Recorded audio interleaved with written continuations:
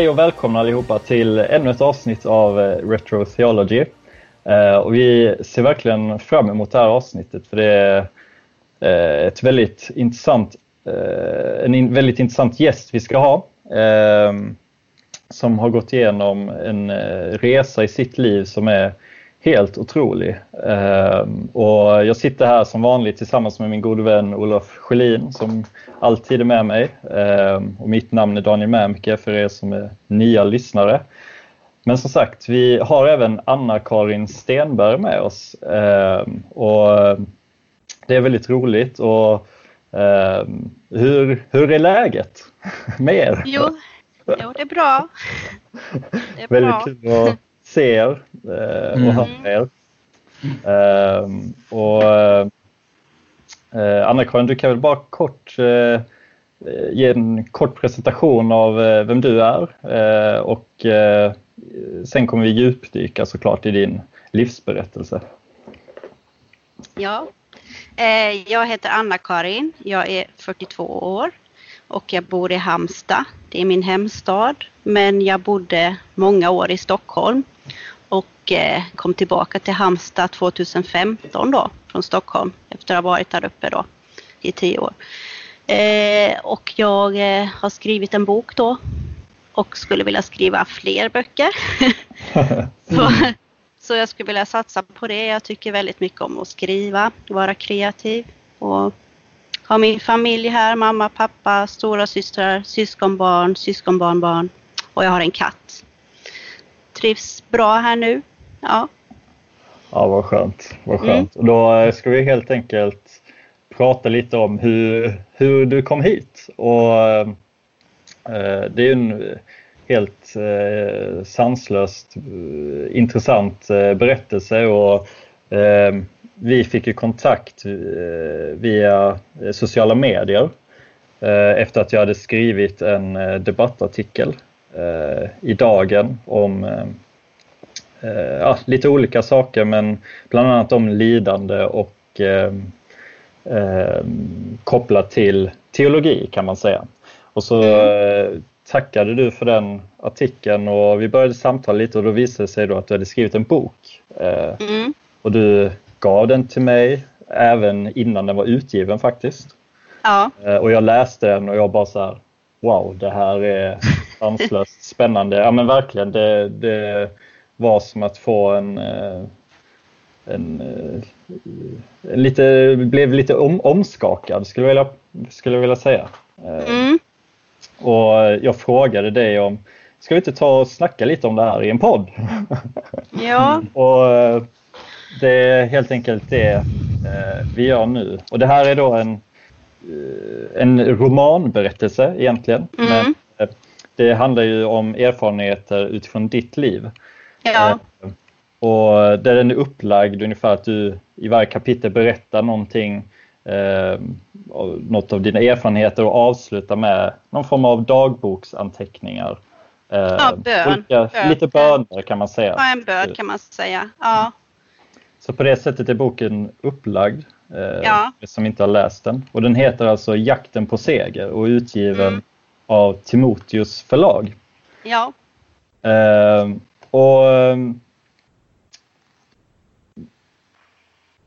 Jag tänker att vi kan väl börja egentligen kronologiskt kanske.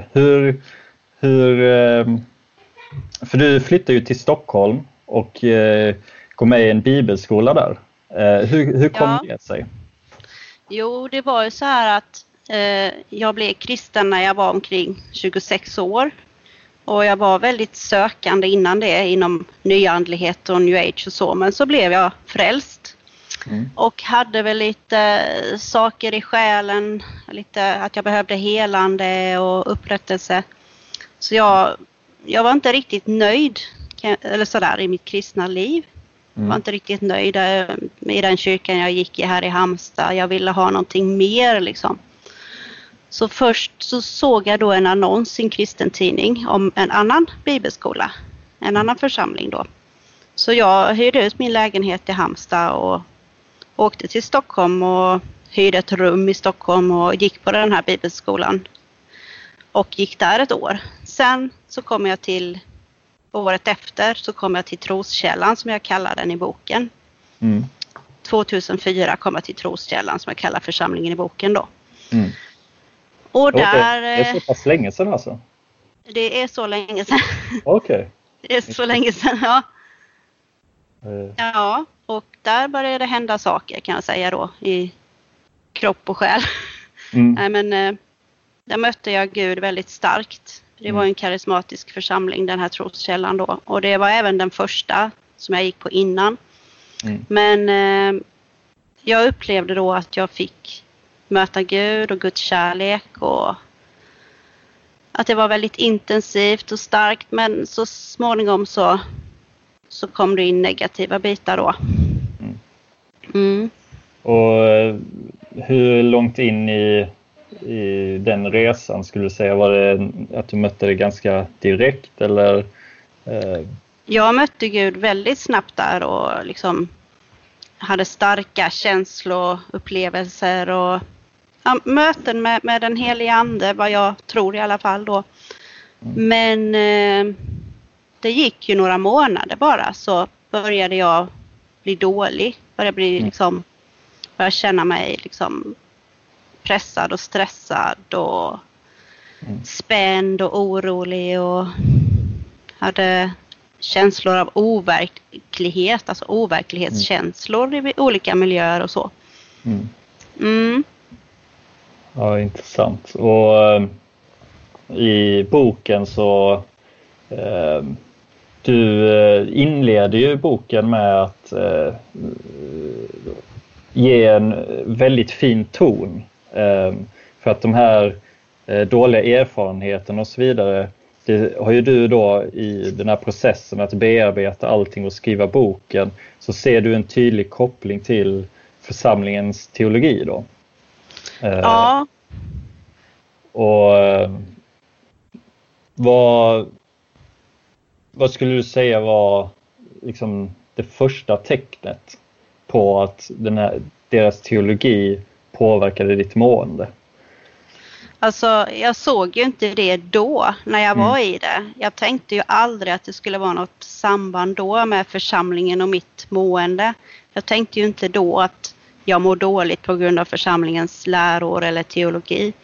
Utan det fick jag ju läsa sen på nätet många år senare. Och då blev ju det ett uppvaknande många år senare. Att när jag läste att många hade gått in i psykoser och utbrändhet och stress och hjärtklappning och sömnbesvär och så i trosrörelsen då. Så det blev som ett uppvaknande när jag läste det på nätet då. Men när jag var mitt uppe i det så tänkte jag väl bara att det var någon slags andlig kamp eller vad jag nu tänkte. Ja. Just det. Skulle du säga att det är det här att det är så tydligt svart och vitt i ens välmående, att antingen så är det från Gud eller så är det från Satan, och att man gör en sån tydlig liksom koppling i ens mående. Förstår du vad jag menar med det? Att mår man dåligt så som att det är Satan och man ska binda Satan. Det är ganska mycket återkommande i den här boken, att det är mycket att proklamera, att lösgöra sig från det som Satan binder en i. Och när du mådde dåligt eller när man mådde dåligt så skulle man proklamera ut Jesus är Herre, just för att må bra liksom. Skulle du säga att det är en sån här sak som gör att man inte reflekterar över att det kanske är andra faktorer egentligen? För i teologin så har man det här väldigt uppmålat Satan eller Gud. Det är det som... Ja, det är mycket så, för att de lär ju ut att allt ont, allt mörker kommer från, eller allt motstånd kommer från djävulen liksom, och det är antingen det ena eller det andra. Det blir väldigt fundamentalistiskt, det blir väldigt svart eller vitt. Det blir det verkligen. Och ett sätt som det tog sig uttryck, det är ganska intressant. Du skriver ganska tidigt i boken om ett befrielseseminarium. Det är en sån typisk frukt av den här väldigt skarpa uppdelningen och inte så nyanserade uppdelningen kanske. Kan du inte berätta lite om just den biten? För det är ganska starka händelser. Jo, vi hade ju återkommande befrielseseminarium varje år med en tjänstegåva som kom från USA då. Och han bad ju kollektivt för alla då att olika sorters andemakter skulle släppa människor. Och det blev mycket manifestationer och så, andliga manifestationer. Och det tänkte man ju då att det var helt som det skulle, helt naturligt. Men det ifrågasätter jag lite mer idag kanske. Och sen så skulle vi också driva ut demoner ur oss själva då liksom. Och de skulle komma ut med andningen eller genom att man hostade eller ja. Och det kan jag tycka nu att det var inte något som inte var sunt med det. För att jag tror ju att demoner kan kanske påverka oss kristna, det tror jag ju. Men jag vet inte om de kan finnas inuti oss, för vi har ju den heliga ande inuti oss. Så på något sätt så kändes det, nu när jag ser på det idag så känns det inte riktigt okej. För jag vet, jag stod hemma i mitt kök där jag bodde då i Stockholm och skulle driva ut demoner ur mig själv liksom. Och det blir ju väldigt mycket kamp och prestation och ja, sådär va. Och lite det här också att man kanske vänder sig väldigt mycket inåt. Ja, eller? Just det. Precis. Det är väldigt intressant för Olofs fru har ju varit med i podden. Och berättat sin berättelse och hon berättar exakt samma sak. Något av hennes mest smärtsamma minnen från hennes tid i trosrörelsen. Och det är helt enkelt när hon var ung att hon helt enkelt försökte driva ut onda andar ur sig själv eller driva ut synden ur sig själv. Och den typen av saker. Men hur legitimerar de här lärarna och pastorerna den typen av andliga den typen av andlighet?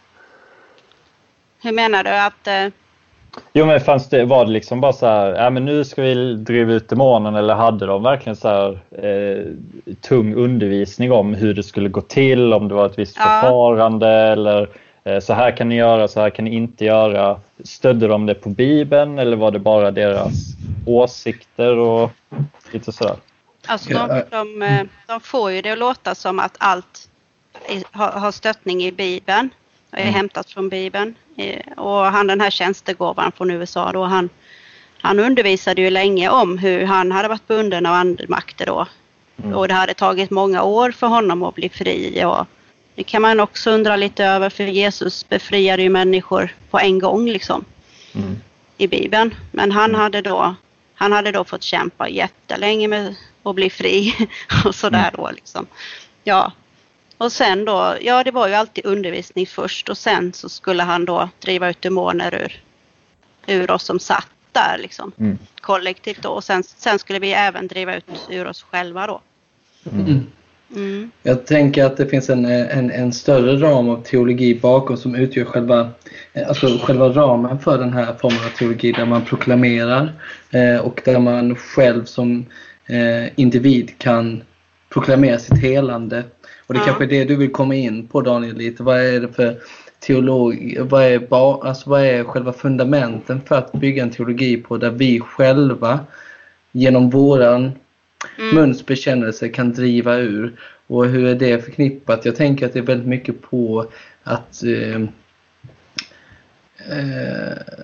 människan, fokuset förflyttas från Guds auktoritet till människans auktoritet. Och att det är vi som får makten att lösa och binda. Och det finns ju många bibelverser att använda sig av lösrycka och liksom stadfästa för att skapa en sån här teologi. Munnens bekännelse och så vidare.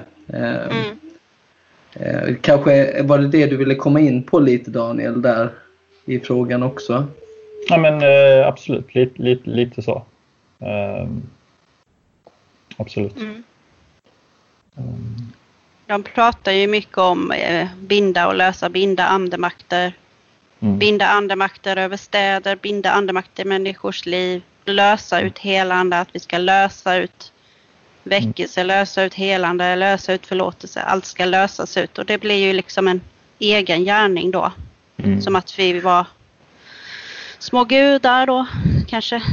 Precis, och då börjar vi komma närmare till själva kärnpunkten. Vad är själva fundamentet för att bygga en sån teologi? Fick ni undervisning om att utifrån Bibeln, har du några liksom minnen av det, alltså där man gav liksom bibliska underlag för att det Jesus har gjort är nu möjligt för dig att göra som människa nu? Är det liksom,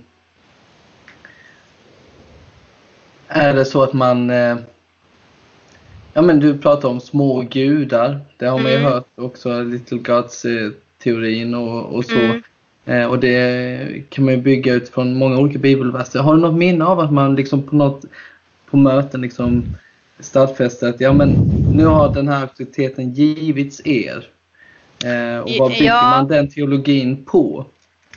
Alltså jag kan bara säga till ett exempel, den här tjänstegåvan då, den här befrielsetjänsten. Han undervisar till exempel att Jesus kan inte göra någonting av sig själv, utan att vi skulle lösgöra Jesus genom våra böner.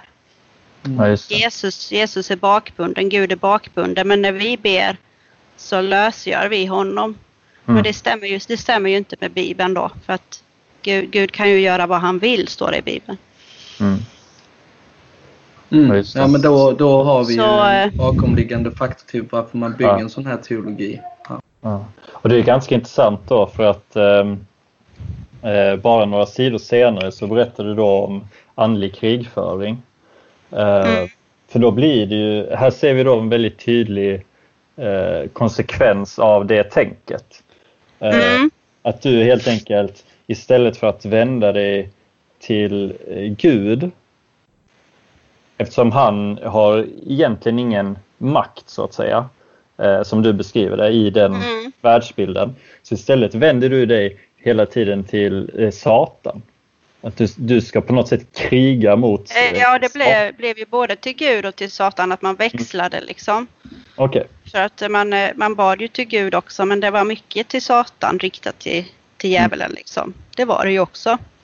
Ja. Att man skulle proklamera sin rätt och att djävulen skulle släppa olika personer och ja.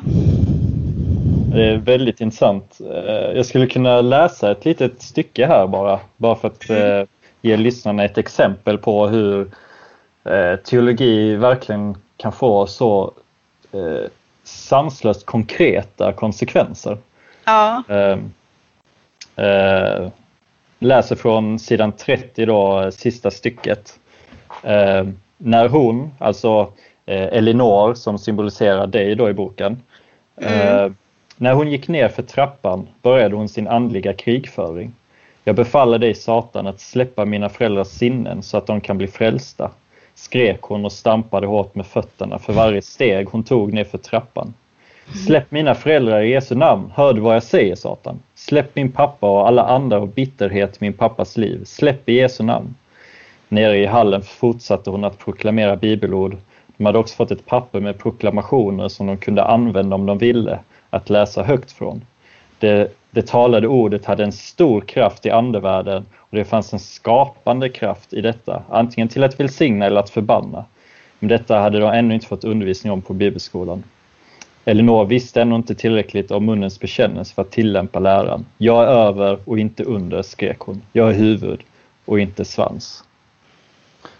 Det är ju alltså väldigt, väldigt mäktiga ord som du beskriver där. Ja. Och hur känner du liksom när du hör dig själv berätta? Du menar när du berättar här nu? Ja, precis. Det är dina egna ord liksom. Jo, ibland var det ju att man betedde sig på ett överdrivet sätt. För att vi fick ju ett papper då med proklamationer. som vi skulle tala ut för att det fanns liksom en skapande kraft i det. Och då skulle det bli så för att man skulle läsa det varje dag framför spegeln. Liksom, jag är rättfärdig och jag är över och inte under och jag är huvud och inte svans och bla bla bla. Så här. Och det är ju lätt att man... jag vet personer som har blivit utbrända på att hålla på det sättet. Som inte har fått sitt helande och som inte har fått sitt genombrott och de har liksom pressat sig till det yttersta då. Är detta... Genom att proklamera ut sådär. Just det. Är detta Arkens egna kompendie? De hade ett blad som vi skulle läsa från. De hade ett kompendie och där var det ett blad, ett papper med proklamationer. För jag tänkte på att en annan trosrörelseförsamling i Sverige gav ut också kompendie av Jim Kaiserman. Som också, där det bara är vad vi kan tala ut. Jag har den hemma bara för jag tycker det är intressant att se liksom.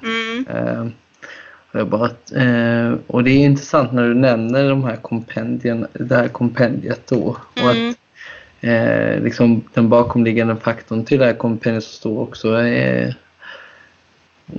som jag har här hemma när jag kollar, det är liksom att här är bibeln som vi kan tala ut då.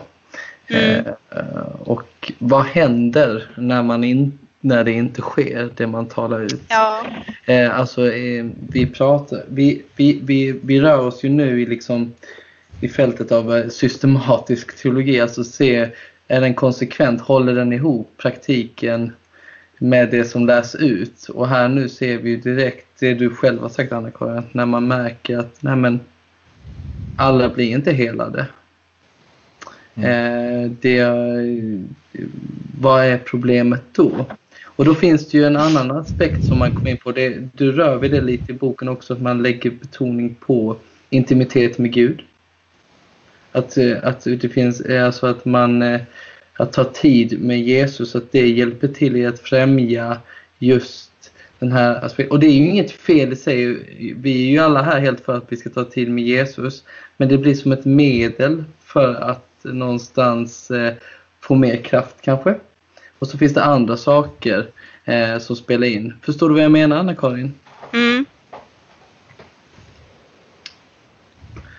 Och det jag vill komma till, alltså det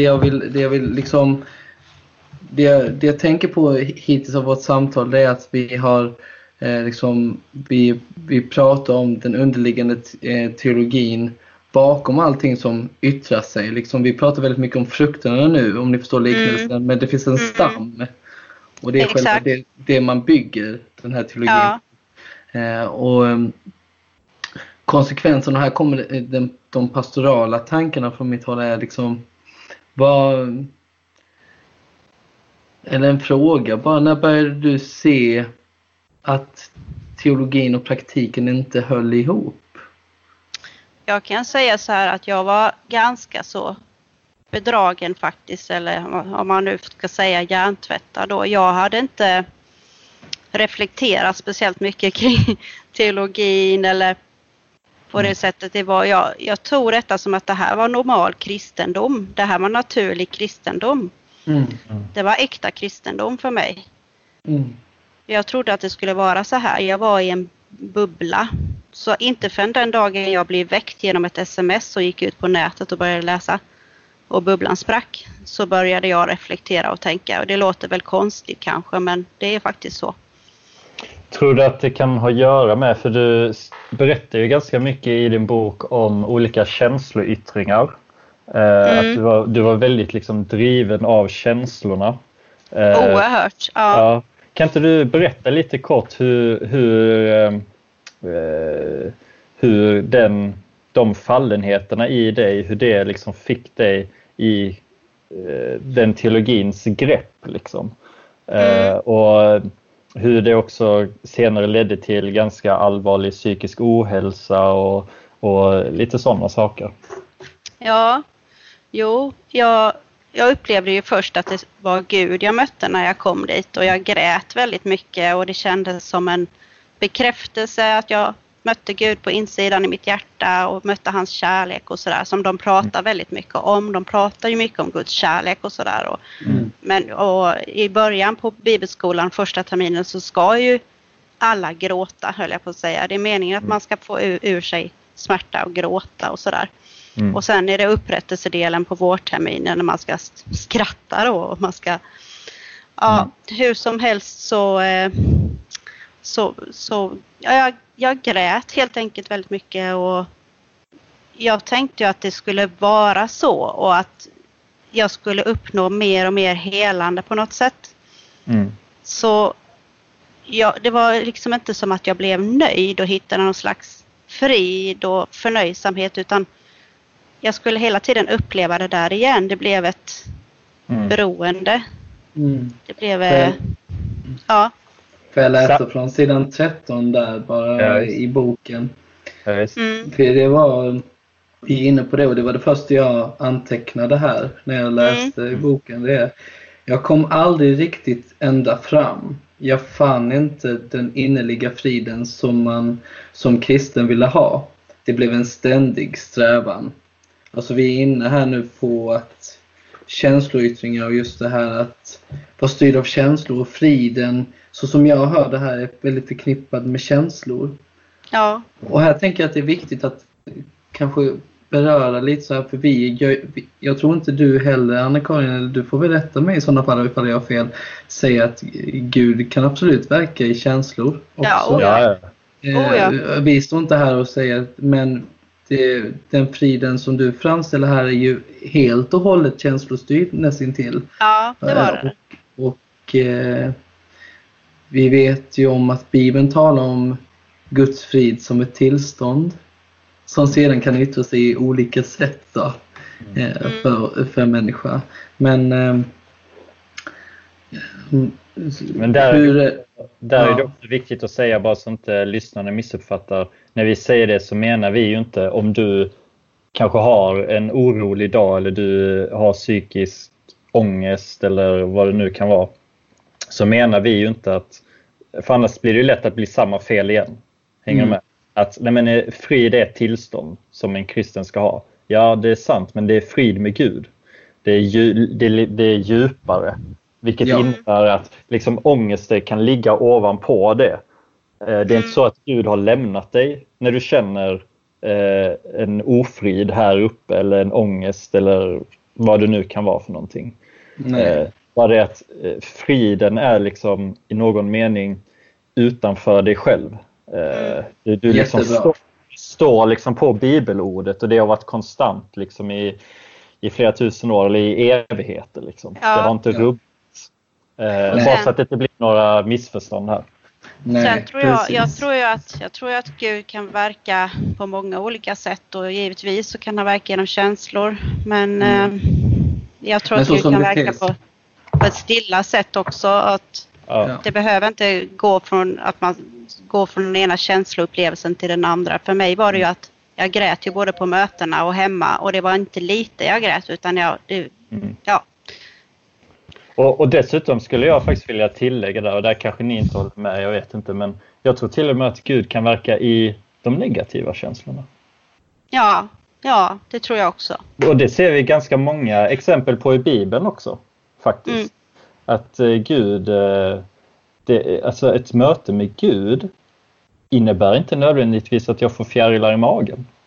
Utan det kan också, en människa som inser sin synd till exempel och blir djupt bedrövad inom sig och bara inser sitt behov av sin frälsare, det kan vara vara ganska deprimerande till och med i en period. Så att jag tänker att vi behöver bredda perspektivet på känslorna också. Precis. Tänker jag. Ja, precis. Nej, men exakt. Och det jag ville bara komma in på här när jag läste då från början av boken och den här ständiga strävan efter, det är väldigt tydligt vad det är förknippat med den här friden och kärleken från Gud, att hela tiden. Det blir väldigt enbart känsloladdat i princip. Liksom, känslostyrt. Och vad gjorde det med dig, och hur betraktar du hur det påverkade dig under den här tiden, Anna-Karin? jag blev ju sämre, alltså jag blev ju sämre psykiskt, alltså sämre och sämre. Och jag åkte ju hem till Halmstad då, min hemstad, över sommaren när det var efter sommarlovet. Och hade en jobbig sommar där, men när jag inte var riktigt frisk. Men jag återvände på hösten igen för att fortsätta på bibelskolan då, för att få mer helande. Och kan man säga att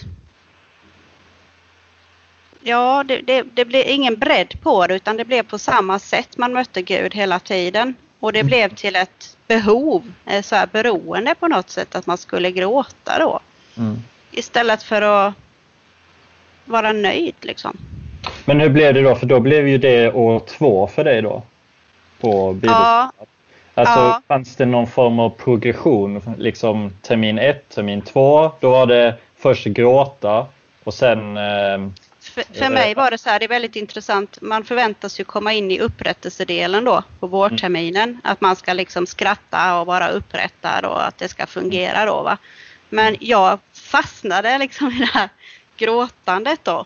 Så jag kom inte vidare, jag fastnade i det kan man säga. Ja.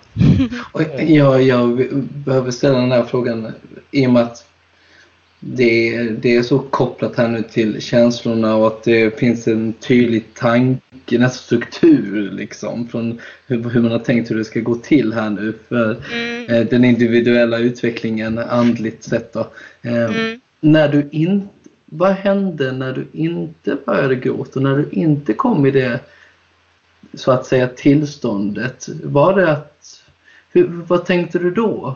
För jag antar att du inte grät varenda möte. Eller gjorde du det? Nej, det gjorde jag ju inte. Inte varenda möte. Blev det då att du kände, var Gud ens här liksom? Då, eller var jag mottaglig för Gud? Började du liksom ifrågasätta dina motiv och så liksom? För det kan ju lätt bli det då liksom. Det var ju det där att det alltid skulle hända någonting. Man hade alltid en viss eller stor förväntan på att nu kommer den där tjänstegåvan, nu blir det spännande och nu alltså man hade hela tiden den här förväntan att nu, och man dansar där med flaggor och man sjunger stark lovsång och det är hela tiden det där hypade att det ska hända någonting hela tiden, liksom lite hysteriskt så. Så vardagen sjönk undan på något sätt. Jag levde inte riktigt i vardagen utan jag var väldigt så här bunden till församlingen. Tänkte bara på församlingen och levde bara för det. Det var det enda som betydde någonting. Det var som en knapp som lyser hela tiden, som aldrig är avstängd. Man var aldrig ledig liksom. Alltså mentalt menar jag. Skulle du säga att det hade just med lite, för jag kommer inte exakt ihåg hur du uttrycker det, men det är någonstans i boken så uttrycker ungefär som att det blev som ett ekorrhjul eller ett hamsterhjul ungefär. Ja. Alltså att du fick de här kraftfulla känslorna och du liksom jagade efter ett helande och det fanns massa löften om helande och att du skulle lösa ut ditt helande, men så blev det liksom inte bättre. Först blev jag ju sämre och dålig och hamnade på sjukhus och allt det där. Och var hemma. Jag kan berätta lite om just den upplevelsen. Ja, det kom ju smygande mer och mer liksom psykossymptom och sådär, att jag började höra röster och efter den där jobbiga sommaren i Halmstad då så åkte jag tillbaka till bibelskolan och där blommade den här psykosen ut bara mer och mer så att jag hamnade på Sankt Göran då. Och sen var jag i Halmstad i 2 år men återvände efter de här 2 åren igen till församlingen. Ja. Så det var ju en jättetuff tid också där jag var sjuk liksom men jag var fortfarande väldigt dragen dit och tänkte att det var svaret på allting, att jag skulle tillbaka dit och att jag då skulle få helande, mer helande. Det var liksom ständig jakt på helande. Jag tänker att något som slår mig är ju ändå i boken den varma gemenskapen du hade med andra. Och hur mycket det, att man inte glömmer bort den viktiga aspekten i att kanske längta tillbaka också. Ja. Och att se att det inte enbart är en teologin, utan det också är gemenskapen. Oh ja. Att vi är ju vi är skapade för relationer. Och hur mycket spelade det roll för dig?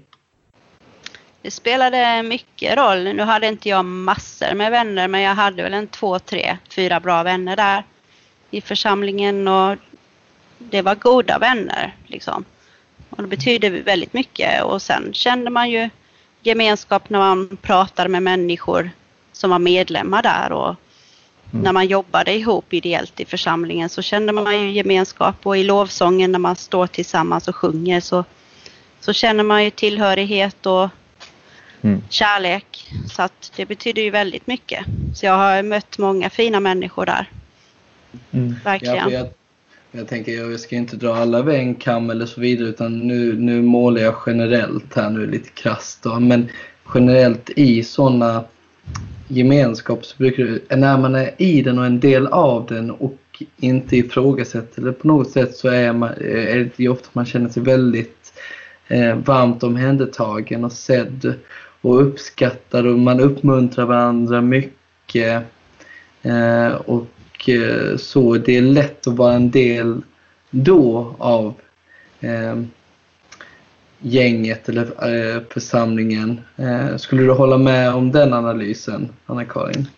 Jag tycker att det var lätt att prata med människor där. Det var gemenskap och någon viss öppenhet. Sen vet jag inte om det alltid var äkta att folk var glada. För man ska ju proklamera seger och glädje och sådär, va? Så jag vet inte om det alltid var äkta. Men däremot kan jag ju säga att pastorerna var långt ifrån. De var liksom svåråtkomliga och kändes, det var någon distans. Jag kände väl att man kom inte dem nära på något sätt.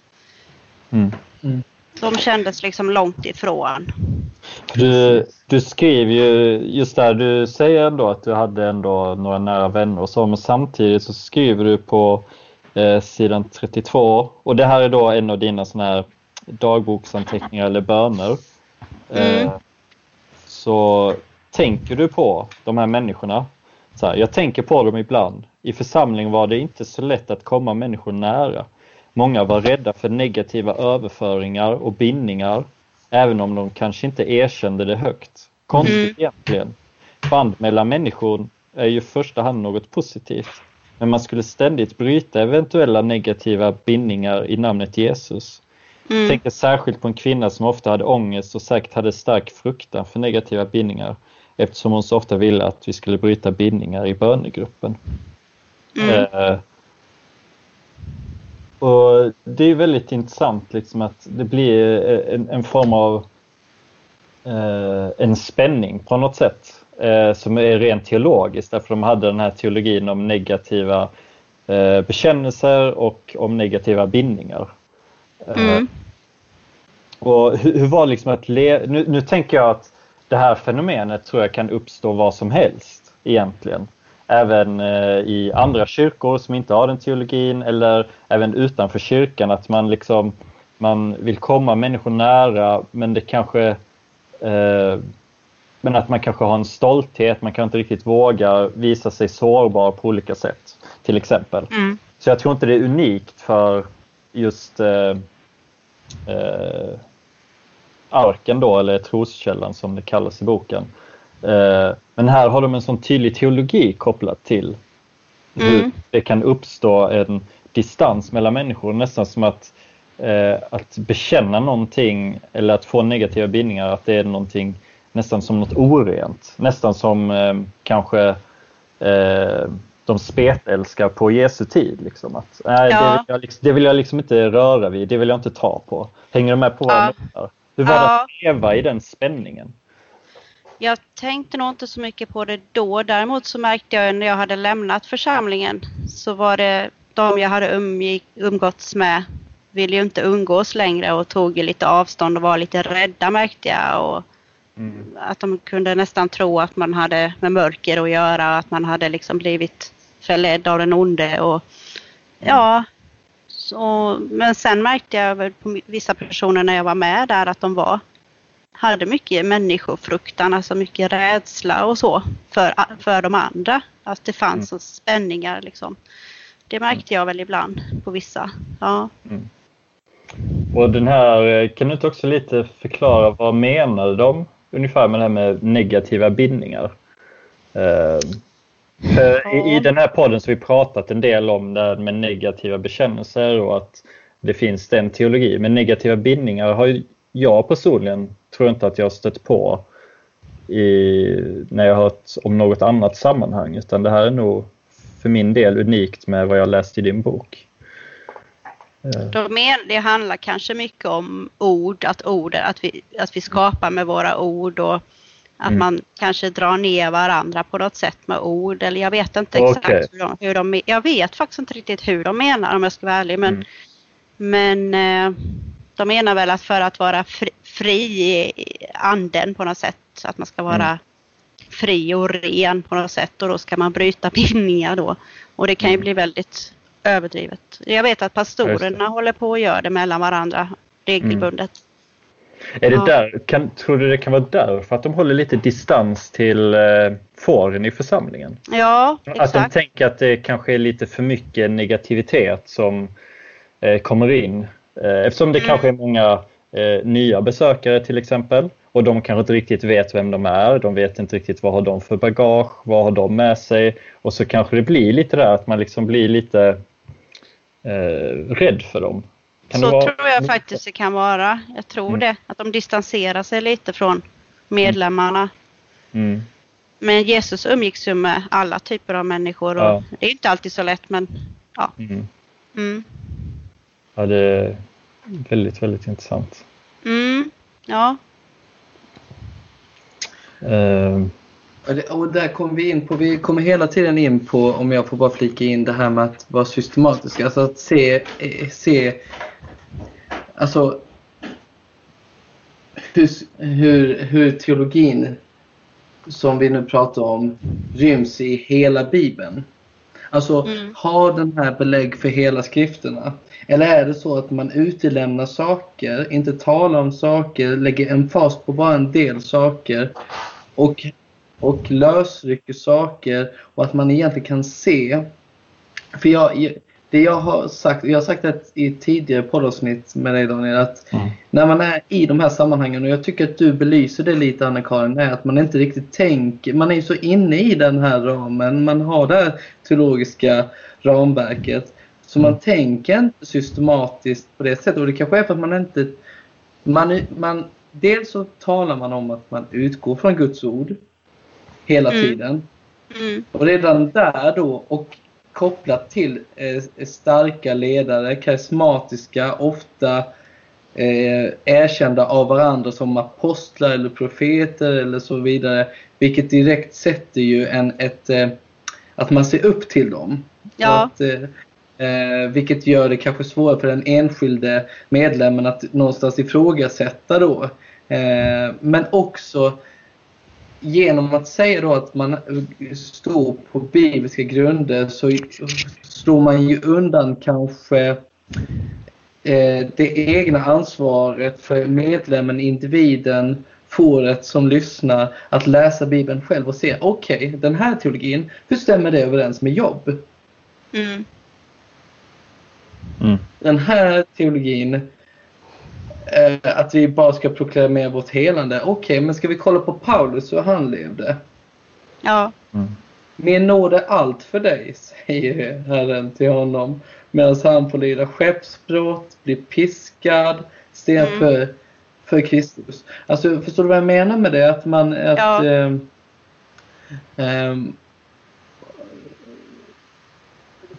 och då kommer min fråga. De gör anspråk på att vara bibliska, det har du varit inne på, att hela tiden att det här. Ja. Och det måste vara att man utgår från bibelverser som är lösryckta, men när du nu ser tillbaka, ser du att man kanske använder sig väldigt mycket av samma bibeltexter? Eller använder man sig av hela Bibeln men vinklar på ett speciellt sätt? Man får det ju låta som att man utgår från Guds ord hela tiden, men jag tror de använder mycket samma och mycket lösryckta bibelställen. Tycker jag att de gör. Och det finns ju en teologi i botten. Alltså det finns ju rötter liksom, som de utgår ifrån. Skulle du kunna på rak arm så här bara tänka på några speciella saker från Bibeln som var ständigt återkommande? Bibelverser så som du kan se så här. Om du fick välja bara så här någon eller några som du bara ser, det här var ständigt återkommande. Har du någon som bibelvers som du bara direkt förknippar med sammanhanget? Det finns ju många, men det finns ju många, men till exempel det att allt vad ni binder på jorden ska vara bundet i himlen och allt vad ni löser på jorden ska vara löst i himlen. Och då tar de ju det att de löser ut helande och binder andra makter, och att det är vi liksom som ska göra det. Vi sitter vid rodret liksom, inte Jesus. Allt hänger på oss. Det blir ju väldigt mycket så i slutändan. Just det. Och det här är, om du har tro som ett, vad står det? Om du har tro som ett senapskorn ska du kunna säga till det här berget, flytta dig dit bort och det ska lyda dig. Det använder de också. Det är mycket de använder, men just det. Sen predikar de ju så att det blir mycket prestation och ja. Och då kommer jag, om jag får jag fortsätta ställa frågor, Daniel? Jag tänker ju att evangelium är ju Guds gåva till människan. Att Gud sänder sin son till försoning för våra synder, så att vi får frid med Gud och ett evigt liv. Predikades det? Alltså var det omvändelse? Var det liksom sån form av förkunnelse på bibelskolan? Det tycker jag inte att det var. I så fall har jag missat det, men jag tycker inte att det var det. Det var väldigt mycket fokus på det här med rättfärdigheten, att vi är rättfärdiga. Pastorn sa då att här ser du en fullt rättfärdig man.